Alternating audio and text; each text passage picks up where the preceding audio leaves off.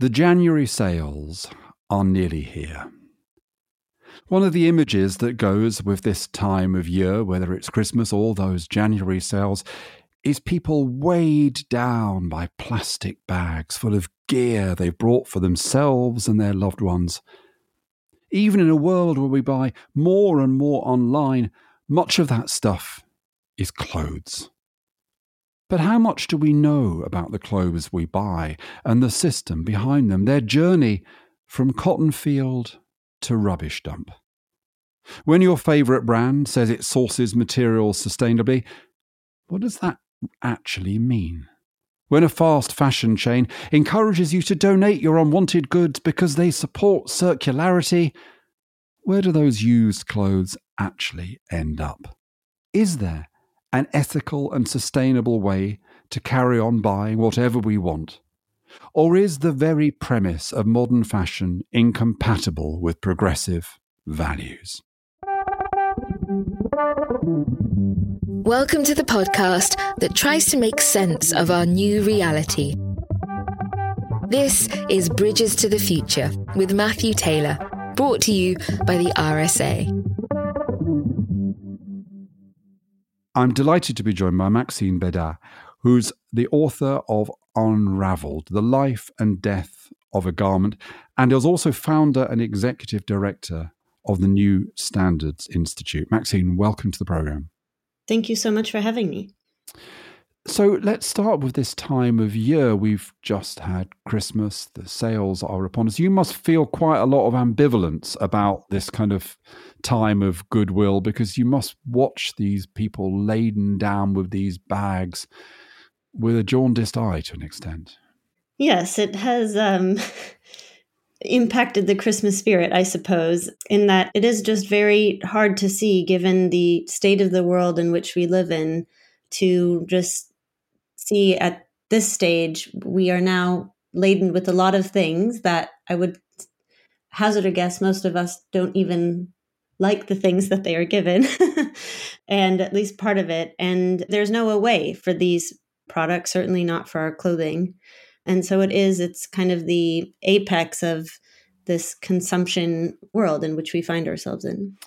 Yeah, I mean, I'm not a great clothes buyer, I have to admit, and I'm fortunate enough to have a very fashionable father and a very fashionable brother-in-law who give me their clothes when they no longer think they're at the height of fashion. So I'm not guilty of some of the things in your book, although I did think the other day that my parents both buy me a jumper every Christmas, and then every year or so I go through my jumper drawer and there are moth-eaten jumpers which I have to get rid of. It seems like a fairly futile exercise. But yes, clothes are such a central part of this time of year. And yeah, it seems to me even more important that people hear your message. So Maxine, before we get into the book, which is a fantastic book, I mean, I found it really engrossing, and although on some occasions quite depressing as well.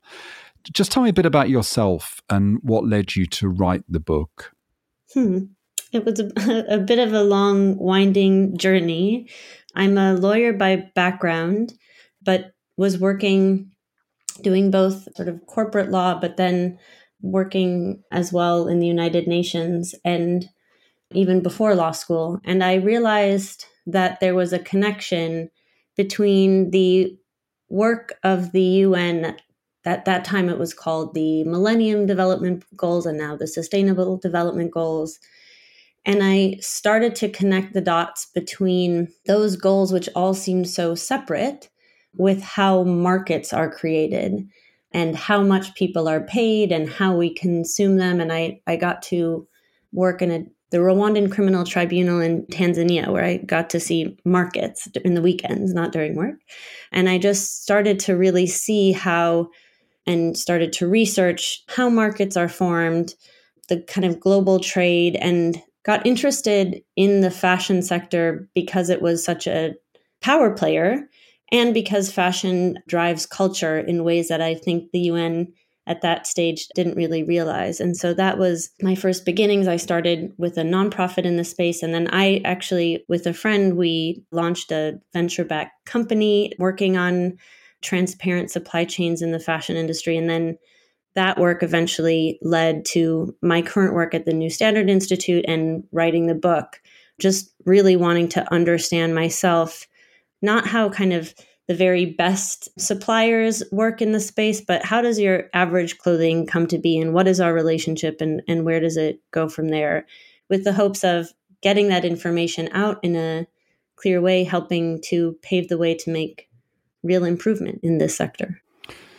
So I was first drawn to your book when I heard that it was about the kind of journey of a pair of jeans from the cotton field to the landfill site. And actually, as you explained early on, you haven't tried to follow a specific pair of jeans because that would involve, that contrivance would actually mean you'd miss out on several of the important parts of it. But nevertheless, that is what the book is, as how it's structured around the kind of life cycle of garments. And I want to go on that journey with you in our conversations today, Maxine. So let's start with the raw materials. You start in a cotton field in Texas. So tell us about where the raw materials for our clothes come from and some of the issues. And in particular, this kind of question, more and more companies now claim that their raw materials are sustainable or organic or whatever. But as I think you want to point out, we need to interrogate some of those claims. Yeah. So because this was a story of jeans, we started in a cotton field. If this was the story of just an average pair of clothing today, it would actually start in an oil rig, because the number one fiber source today is actually synthetics, plastic-based material, polyester. But in this instance, jeans are still, by and large, there's some polyester mixed into it, but still by and large made from cotton. So that is why I found myself on a cotton field in Texas, cotton fields, I should say. And in going down to Texas, and the United States is still a significant grower of cotton, along with places like China and India. And I wanted to understand, because as somebody who, lives in New York, we don't get much interaction with farmers. And it seems so obvious that being organic is the right thing. So I wanted to understand why farmers were making that decision or were not. And I was definitely enlightened along the way. The one part being, I hadn't really realized, being the city slicker that I was, that farming is so risky. And I think that it's something that, I work with my brain, I work with my fingers, I work with my voice, but nothing of what I do is related to the weather. And spending time with farmers, just seeing how one weather pattern change can completely dictate, the outcome for a whole year, was definitely eye-opening and just gave me a new respect for the type of risks that they have to deal with on a day-to-day basis. And in speaking to the organic farmer and then speaking to scientists thereafter, what I also understood is that he himself, Carl Pepper, the farmer that I got to spend the most time with on the organic cotton field, thought that the best outcome was not something organic, but actually that the organic standard, which really just looks at what type of inputs, making sure that the inputs on the farm are not using synthetic chemicals, that was actually not focused on the thing that he found the most important, which was the soil health. And that has become regenerative agriculture, even since that conversation that I had with him about 2.5 years ago at this stage, has definitely increased in importance now. But it was a realization to me to realize that the organic standard actually isn't about how healthy the soil is and therefore how much carbon it can absorb. It's really about the chemical inputs that are put into it. So first realizing that organic doesn't mean sustainable was something that was very eye-opening to me. And then I spent time not just with Carl, but with a conventional, the synthetic farmers. And they said, and Carl said this as well, it's a really big risk for farmers to take to change their whole ways of how they've been taught farming. In addition, it's adding more risk to an already risky enterprise. And then they have 3 years to wait after making these investments to be able to certify their fields as organic. And therefore, so they don't get any financial upside until only 3 years later. And they won't know at that stage how much the organic product, in this case cotton, is trading at compared to conventional. So whether they actually make out better financially as a result or not. So I think it was very helpful to spend time and eye-opening to really understand what's going on, what is motivating farmers, and kind of where do we need to go? Maybe not just looking at chemical inputs, but really focusing on soil health. And then what are the financial incentives that we could help provide farmers to ensure that they are being able to take these risks and taking them on? Yeah, and I don't want to give away what seems to me to be the big message of the book. We'll come to that later. But part of what I took from this story is that there are more sustainable and there are better ways of producing the raw materials for clothes. But don't kid yourself that the vast majority of clothes will involve using up the planet in various ways, whether it's using fossil fuels or whether it's, cotton, which is an incredibly water intensive crop. So, by all means, look at the label, try to buy things from companies that seem to be trying to do the right thing. But in the end, at least at the aggregate level, from the fact that we are consuming more and more clothes. Let's turn to the second stage in this process, which is manufacture, where things are made. And I think what you really want to draw our attention to there is the complexity often of these supply chains and how often companies make claims, but these claims are just about the very end of the supply chain. They don't go into what is happening, as it were, below the surface. And you, of course, went and saw some people who are involved in some of the less attractive parts of that supply chain. Yeah, from the cotton fields in Texas, I then went to China to look at the textile mills. And when we think about the environmental impact of our clothing, it's really happening at this textile mill. And so just to be clear, the textile mill is where the fiber comes in, whether that's polyester, cotton, acrylic, and it comes in as a raw fiber. It's clean, sort of straightened, spun, woven or knit, dyed, and finished to however we need it finished into a textile. And that's in terms of the climate impact of the fashion industry. And the fashion industry is responsible for anywhere between 4 and 8% of total greenhouse gas emissions globally. That's more than France, Germany, and the UK combined in terms of its impact. And it's really happening at this stage in the life cycle of our garment. And that's because all of those stages that I described take enormous amounts of energy to perform each task. Dyes don't naturally love fibers. And so it's massive amounts of heat that is used in these stages to get to our textile. And all of this is happening in places predominantly China, but elsewhere as well, but really predominantly coal-based power grids. And so now we have a system, I'm sure we'll speak about this more, that is producing more and more clothing at changing us from seeing clothing as something that we pass down from one generation to something that young people find clothing old after wearing it just once or twice. And then we're doing this in places that have a very dirty energy grid. And so that's why this stage, it's also where the chemicals are applied. And this is, the real hotspot in terms of the environment. And you mentioned that it's, it is often described as a very complex supply chain that the fashion industry has. But I think it's important to recognize that there's nothing innately complex about this supply chain. It has been made to be complex because the fashion industry transitioned from an industry where in the 1960s in the United States, 95% of clothing that Americans wore was American made. To today, that figure is less than 2%. And in that, the globalization that happened, there were no rules put in place for how those trade agreements would put countries together. And so you had then this kind of middleman players that came in and said, okay, we're going to help you find we're going to help you find the cheapest places to produce.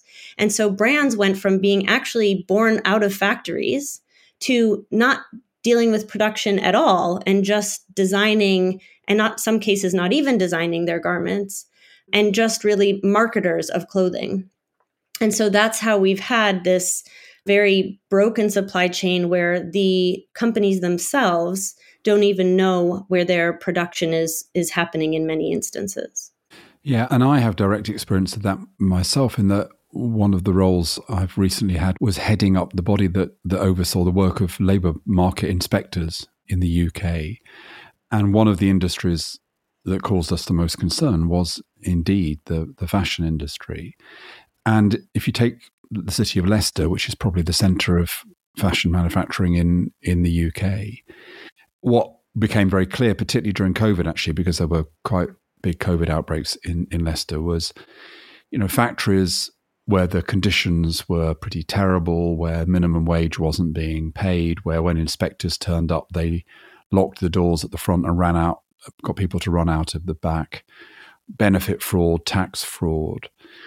But also that even those factories were not the kind of bottom of the supply chain, because actually, also every night vans were driving around delivering half-made clothes to people who were working in their kind of basements to finish them off. That, this is a very kind of fragmented system. And the other thing I kind of learned is that the companies always claimed that they were trying to do the right thing, because they would look at the factories at the top of the supply chain, and they would look also what those factories claimed to be doing. What they wouldn't do so much is what those factories were actually doing, and then how those factories themselves were subcontracting to smaller factories or even to people working out of their home. And the point that I heard made a number of times was, the large companies, and these were big companies making an awful lot of money for the people who owned them, they claim they're trying to do the right thing, but the very pricing mechanisms, the way they price things, the way they make people compete on price and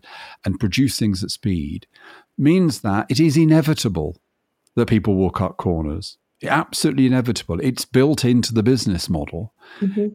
I think that's something that chimes with what you saw, isn't it, Maxine? Yes, absolutely. How we got to this place, I think is important.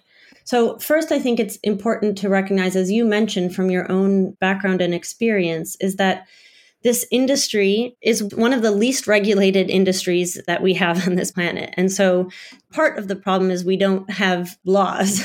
And so what has happened in this isn't the case for domestic labor, but if you think about what's happening in the UK, but on a global scale, is that companies are seeking out production partners and production areas where there's the least enforcement. And so countries are actually being pitted against each other to have the least amount of protections and enforcement to attract the brands to be there. And so that's why you have Bangladesh, for example, being a major global hub of production. So on the one hand, it's very little regulated industry. And on the other, as you mentioned, clothing production is different from, say, how our phone is produced or our car is produced, in that it doesn't take much capital to start up these factories. And in fact, doesn't require a factory. As you mentioned, it can just be somebody in their home with a sewing machine. And so that's why it's this kind of combination of things that it becomes such an exploited industry.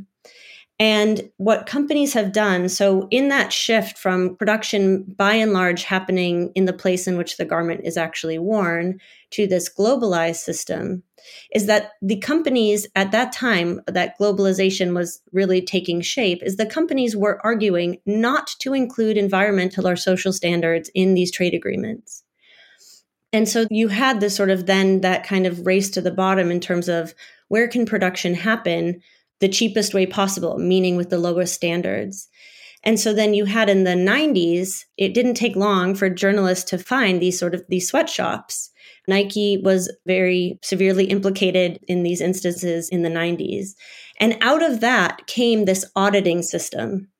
And so instead of at that time companies saying, okay, we really need to take responsibility and partner with our factories and really know what's going on and make sure that workers are being paid, a living wage and have safe working conditions, this audit, a multi-billion-dollar industry came up that put distance between the brand and any incident that might happen in a facility. And so that's why when you have instances like the Rana Plaza building collapse, which happened in 2013, in which over 1,000 garment workers, mainly women, died in Bangladesh, the factories whose labels were found in there said, well, this was an unauthorized facility, that they didn't have authority to work there. And as you said, it was them turning a blind eye to the fact that these audited factories then subcontract to unaudited factories, and even the audited factories themselves, the brands don't publish the audits. So there's not really incentive for the brands to work with the factories to improve conditions, because that hasn't been the name of the game. The name of the game has only been that a brand can say, we've done this audit, these are our standards, and the factory just wasn't in compliance with our stated standards. And that's not enough. We know that. Like, if you think about taxes, I make this example in the book.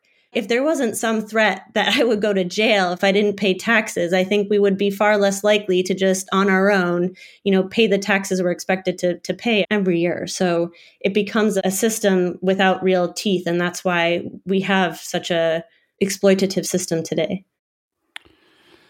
So having described the challenges of the kind of manufacturing process, you move then on the journey into retail, and you tell two stories there, which I think people may recognize, although I think you tell the story particularly vividly in the book. So one is the story of Wallis White working in the retail sector, and particularly in the misnamed fulfillment centers of our most well-known online retailer. But you also talk about consumer capitalism as this kind of machine for generating dissatisfaction and want, and the effect that has on us and the decisions that we make, and indeed on our kind of well-being.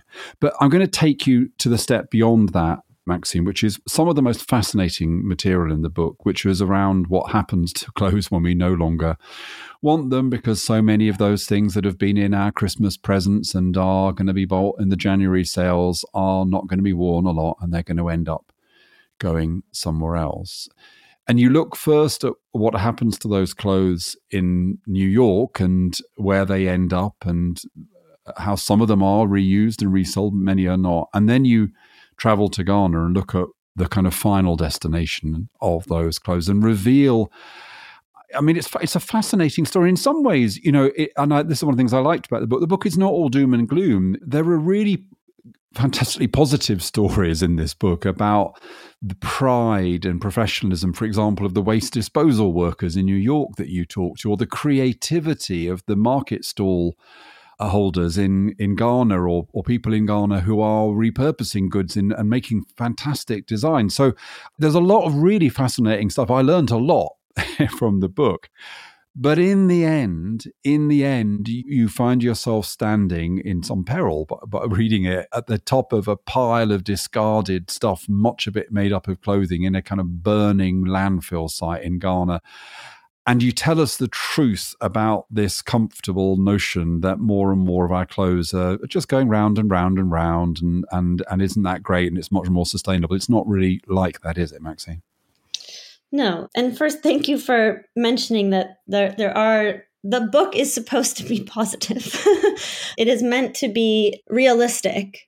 And I think from that, realism in explaining, just the challenges of the industry, where we are at with the industry, also for me helped really highlight what progress we really can make, and how we've kind of been led to believe that it is all just inevitable and there's nothing we can do about it. There are a lot of things that we can do about it too.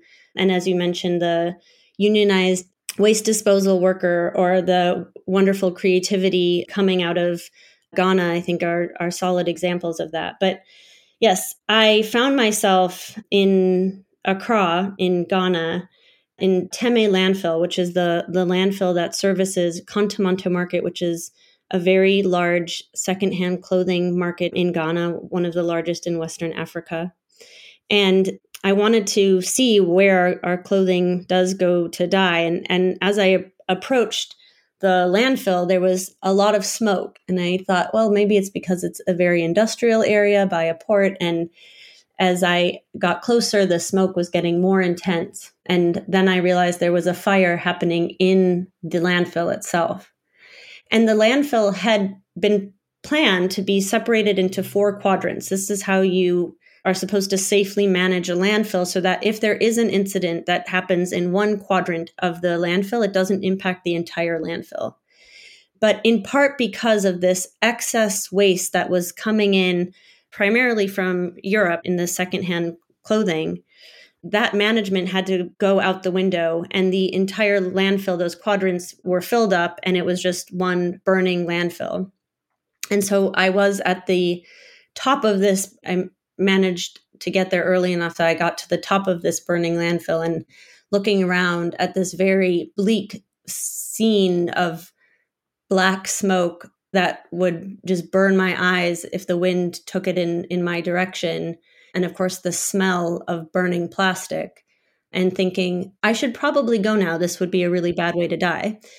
It was having gone on that journey from Texas to China, to Bangladesh, where the cut and sew is taking place, back to the US to speak to shoppers and Amazon distribution workers, then to Ghana, and thinking all of this burning and waste is happening for a product that people aren't even enjoying, for a long time. And it really was just a very crystal clear picture of kind of a snapshot of where we are in this industry today. So there were two kind of big ideas. There were lots and lots of smaller ideas and stories. And reading the book, I kept talking to my wife about things that I learned. It was fantastic. But there was kind of two big stories that I took out of the book, Maxine. The first was, and you don't actually use this quote, but I kept thinking of William Morris and his statement that we should only have two types of things which are functional and things that are beautiful. And I kept thinking, if our clothes were either functional, that is to say long-lasting and hardy and kept us warm or whatever, or really genuinely beautiful, beautifully made, well, we wouldn't, for a start, be buying. We'd only be buying a fraction of what we buy now, because an awful lot of what we buy is neither functional nor really beautiful. So that's one message. And that links with really the story you do tell in the book, which is that, there are lots of things that we can do better, and there are people striving to do things better, and you talk about them. But in the end, we are just going to have to stop buying so much stuff.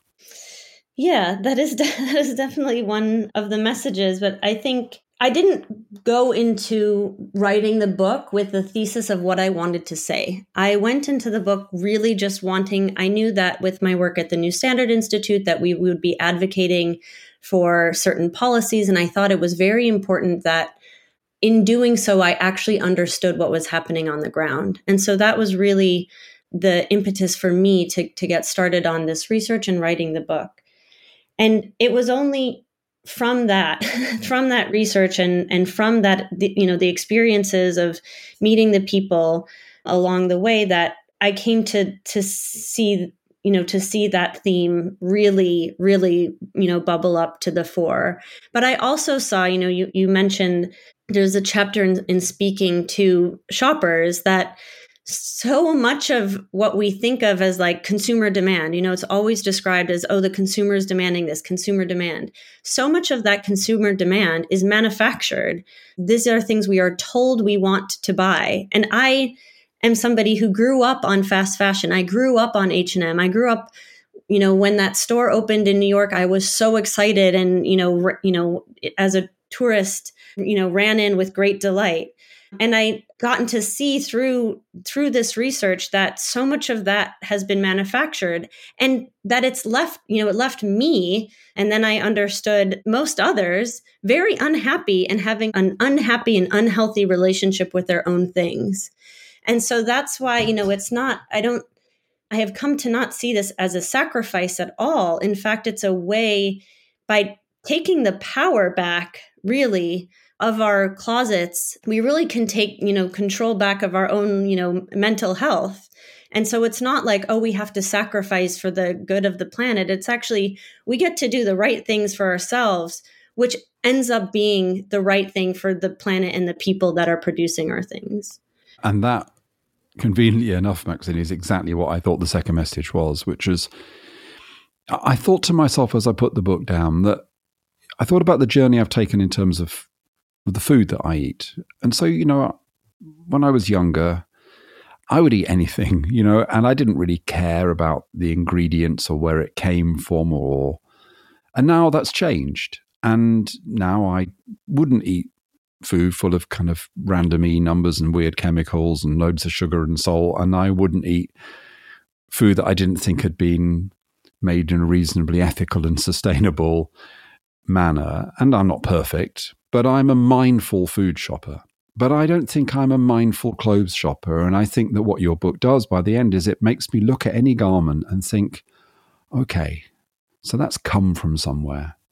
What's been involved in the process behind it? It's been made by somebody. What might have been involved there? And what am I going to do with this garment? How do I feel about this garment? Is it just something I'm buying on an impulse and that I might never wear or throw away? Or is it something that I feel a connection to?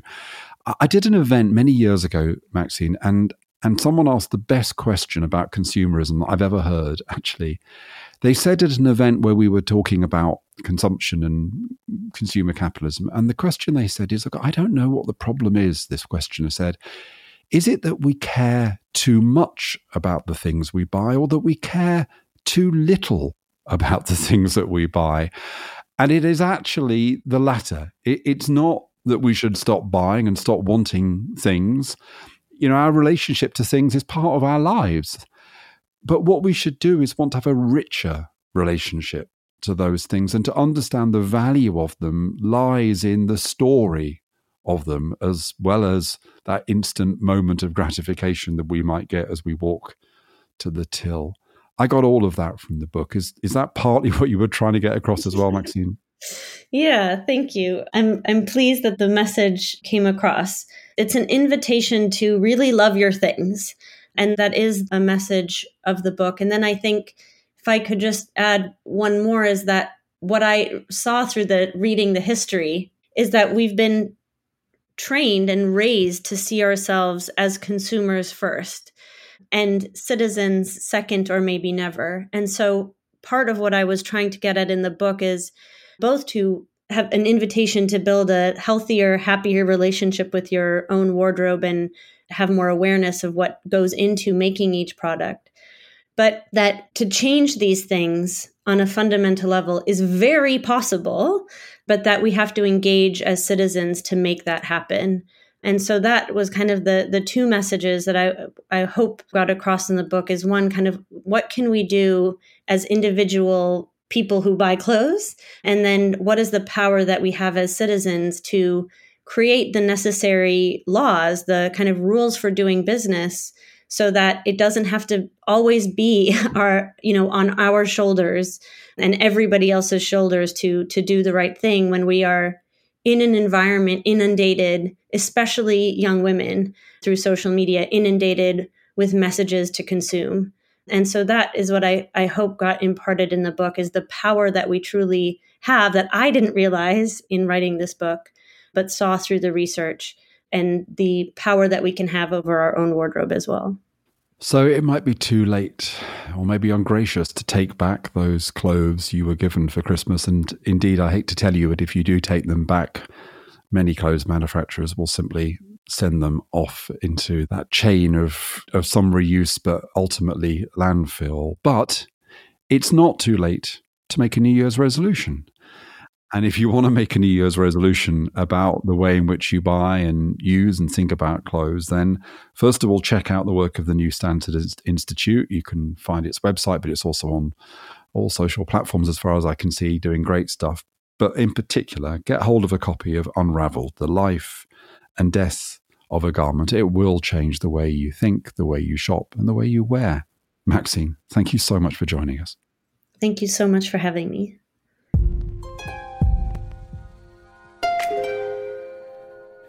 That's it for this episode of Bridges to the Future. We'll be back soon with more insights and analysis. But if you've enjoyed this conversation, I'd be so grateful if you could rate and review it in your podcast app. But for now, thanks from me, Matthew Taylor. This was a Tempo and Talker production for the RSA. We are the RSA. We enable the game changers of today to shift systems, challenge norms, and create impact where it's needed most.